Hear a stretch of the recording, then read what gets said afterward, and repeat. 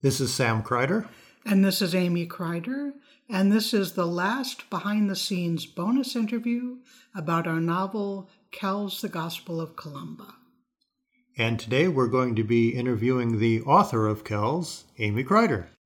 Because we have news about the future of this book, it's going to be published in the fall of 2023 by the University of New Orleans Press. So what made you decide to do Kells as a podcast? I decided to do this audio version on the podcast because I had given up on the idea that it would ever be published as a book. It had been rejected by numerous agents over a period of many years, and I wanted to do something with the story, and finally I decided, let's just adapt it for the podcast. So how then did it come about that it is finally going to be published? Yes, it was amazing. We were in the middle of producing the podcast audio version of the book when I did get a publication offer. What happened was, in 2021, my first novel was published, Disorder, and the University of New Orleans Press published Disorder, and I asked them, are you interested in seeing any of my other work? And they said, yes, we like your work very much, and we would be open to considering any of your other novels. So I pitched Kells to them. I did not expect them to be interested, and they were interested and said, yes, we'd like to read it. I submitted it to them, and they very quickly accepted it and said they would be publishing it. Will there be any differences between the published book and the audio version? Yes, there will be. I am working with an editor. Most of the changes will be in part 4. That will change quite a bit. What happened was I wrote part 1 in third person originally, decided to make it first person. And if you've listened to the book now, you'll know this. If you haven't, this is a spoiler. But the first person narration of part 1 is really a letter or a memoir that the main character, Kanatak, is writing to another character, Kayla. And at the end of part 1, I decided, well, that's the end of his letter. So in part 4, when I go back to Kanatak's story, I made those parts third person again. But it's a bit jarring to go from first person to third person. It doesn't feel like it makes that much sense to make that switch. So I'm going to change those parts of part 4 from third person back to first person and find some other reason why they're in first person. When you write something in first person, there's the question of who is this person talking to and why?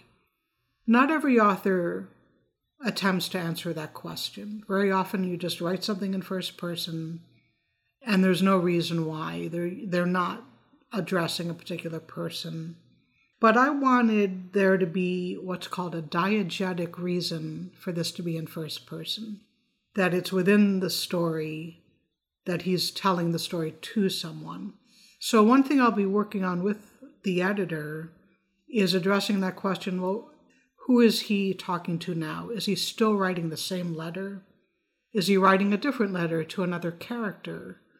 Which then gives rise to the question, who can read at this time in history? Some ideas that came up were, for example, Morgan, the woman that he's attracted to, but she probably doesn't know how to read, so he's not going to be writing her a letter. Another small thing I'm going to change, in part 1, he's teaching the character Edith how to write, and he's dictating to her while she's writing.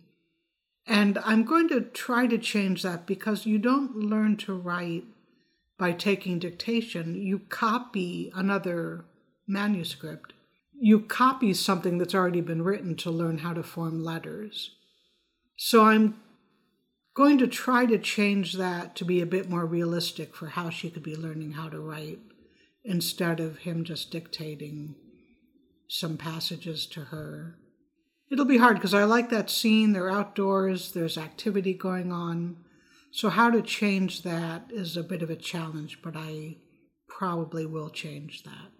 I imagine you've run into a lot of questions of trying to balance realism versus what's good storytelling throughout the whole book. That's very true. I wanted to be historically accurate as far as I could because I did do a great deal of research for this book. But there is storytelling and there are liberties that you take. The whole trip that Kayla takes, would this trip, could it possibly have happened? You do want to tell a story.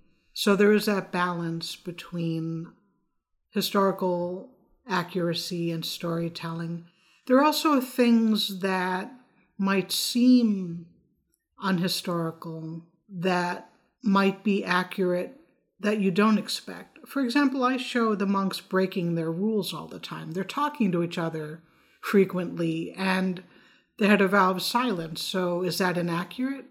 Well, you find when you do the research all these lists of punishments of monks for breaking the rules. So clearly they were breaking the rules all the time. So I don't think it was inaccurate for me to portray that. Another thing that might have seemed inaccurate is that I portrayed them eating meat, and we tend to think that monks were vegetarians at this time.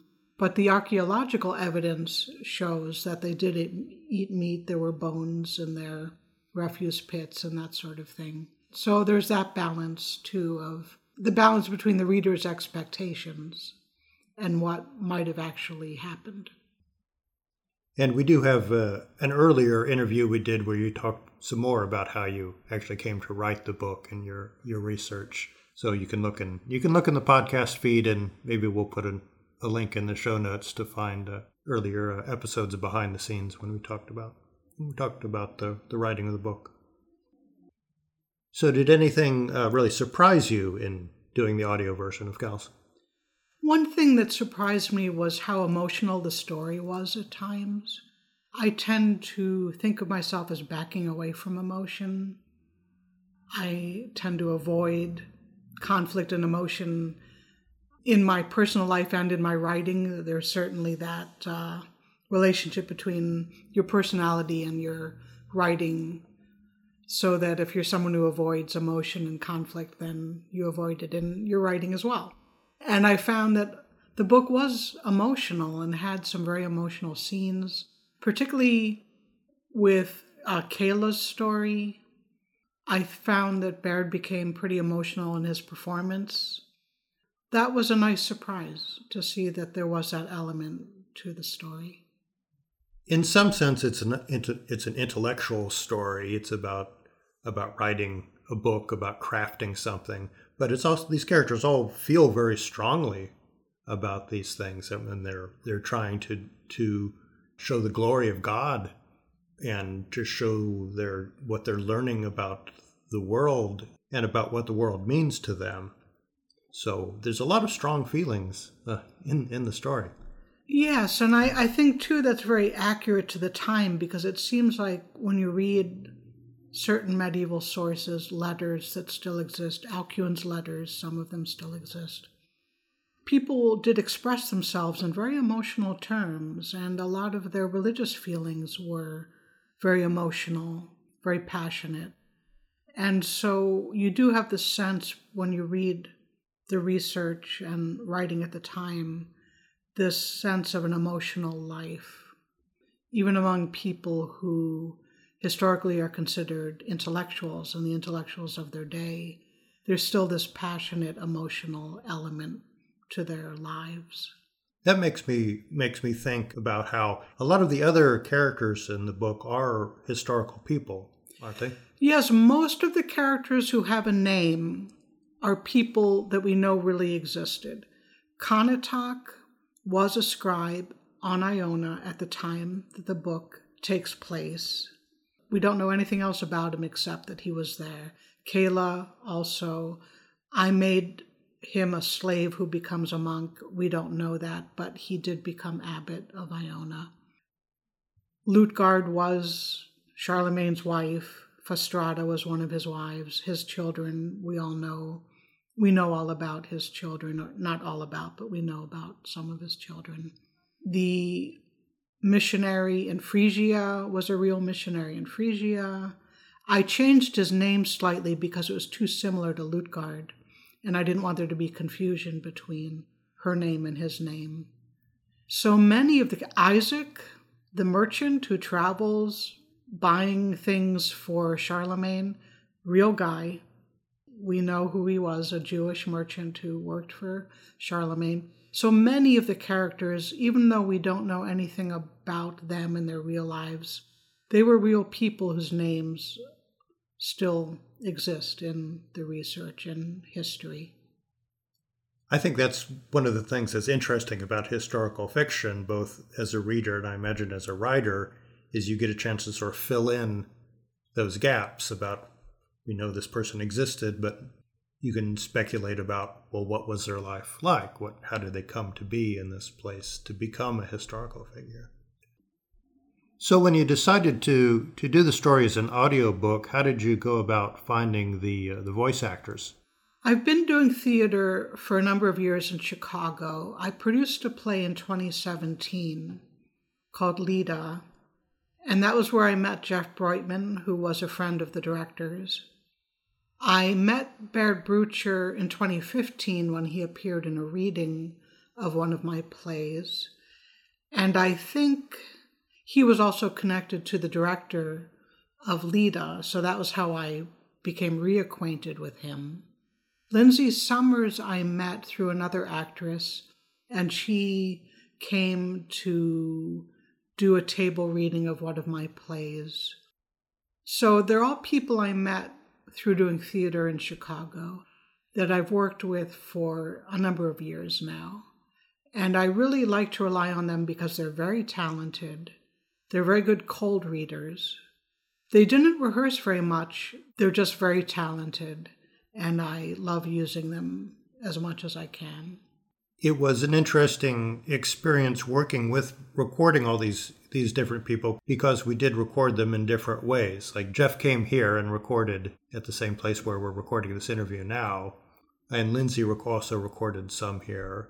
But then Baird recorded on his own and sent us his audio tracks. And then Lindsay also did some of hers as well, remotely. Yeah, it was quite a logistical challenge to get all of these recordings done. And I know you had the challenge as the sound engineer that each of the performers had a different style, had different challenges in editing their performance, things that you needed to filter or not filter, or even speed up and slow down a bit, or eliminate some of the pauses. They all breathed very differently, as I understand. So it was an interesting challenge for you to edit 3 very different performances. And people were using different microphones and were recording in different spaces. So I learned a lot about using digital editing, particularly Adobe Audition. My background in doing sound and audio editing is previously about 40 years out of date. I started doing it in the days of reel-to-reel recorders and literally cutting and taping audio tape together. So I've had to get up to the 21st century in doing the audio engineering for this project. We made use of various sources of free audio sound. The BBC has a large library of audio that's available for non-commercial use, and there are a lot of interesting free resources for audio out there. There are commercial sites up, but also there's some people who just like to record sound and put it up on the web for people to use. So what's coming up for the podcast after this? We're going to have a talk about my previous novel, Disorder. I'll just talk a little bit about how I came to write it and how it came to be published. Then we're going to go on a hiatus for the most part, but we might do a documentary that you made about libraries, but that's something that might be coming up maybe a few months down the road. And then I don't have plans right now for what will come next, but we will continue to do the podcast in the future after this hiatus. I would also like to give a shout out to our listeners. Now, SoundCloud, which is the host of the podcast, rarely shows me the name of the person listening. It's only if you have a personal account that it will show me your name. it does show me the city that people are in. Usually, once in a while, it just says United States and doesn't even show me the city. But most of the time it shows me the cities, and I want to thank our listeners over the past year of this long journey. And it's been exactly a year since we posted the first episode. So I want to thank our listeners in Columbus, Ohio, Boardman, Oregon, Melbourne, Australia, Surrey Hills, Australia, Frankfurt, Germany, Ypsilanti, Michigan, New York City, recent new listener, thank you, New Orleans, Helsinki, Finland, Richardson, Texas, Ashburn, Virginia, Brussels, Belgium, Motley, Minnesota, Fraser Park, California, Layton, Utah, Madison, Wisconsin, Indianapolis, Indiana, Seattle, Washington, Boston, Massachusetts, Aurora, Colorado, Cortland Manor, New York, Moscow, Russia, Norwood, Massachusetts, San Diego, California, Decatur, Illinois, San Francisco, California, Elgin, Illinois, Denver, Colorado, Washington, D.C., Miami, Florida, Irvington, New Jersey, Atlanta, Georgia, and Austin, Texas, and especially our listeners in Chicago, Illinois. That is the bulk of our audience. We are local to Chicago. Thank you for your support in the city where we are doing this podcast. If you'd like to write to us, send us a fan letter, suggestions for podcast possibilities. Our email address is continuousdreamtheater@gmail.com. Theater spelled R-E rather than E-R. We'd love to hear from you. And you can also always go to our webpage, www.continuousdream.com, and there's an email link there, isn't there? Yes, there is. Well, thank you for listening. This wraps our production of Kells, The Gospel of Columba. Another slight change to the book is that the title of the book will be Kells, A Novel of the 8th Century, rather than Kells, The Gospel of Columba. So look for that in your bookstores starting late next fall. Keep an eye on your RSS feed for more of the Continuous Dream podcast to come. Thank you.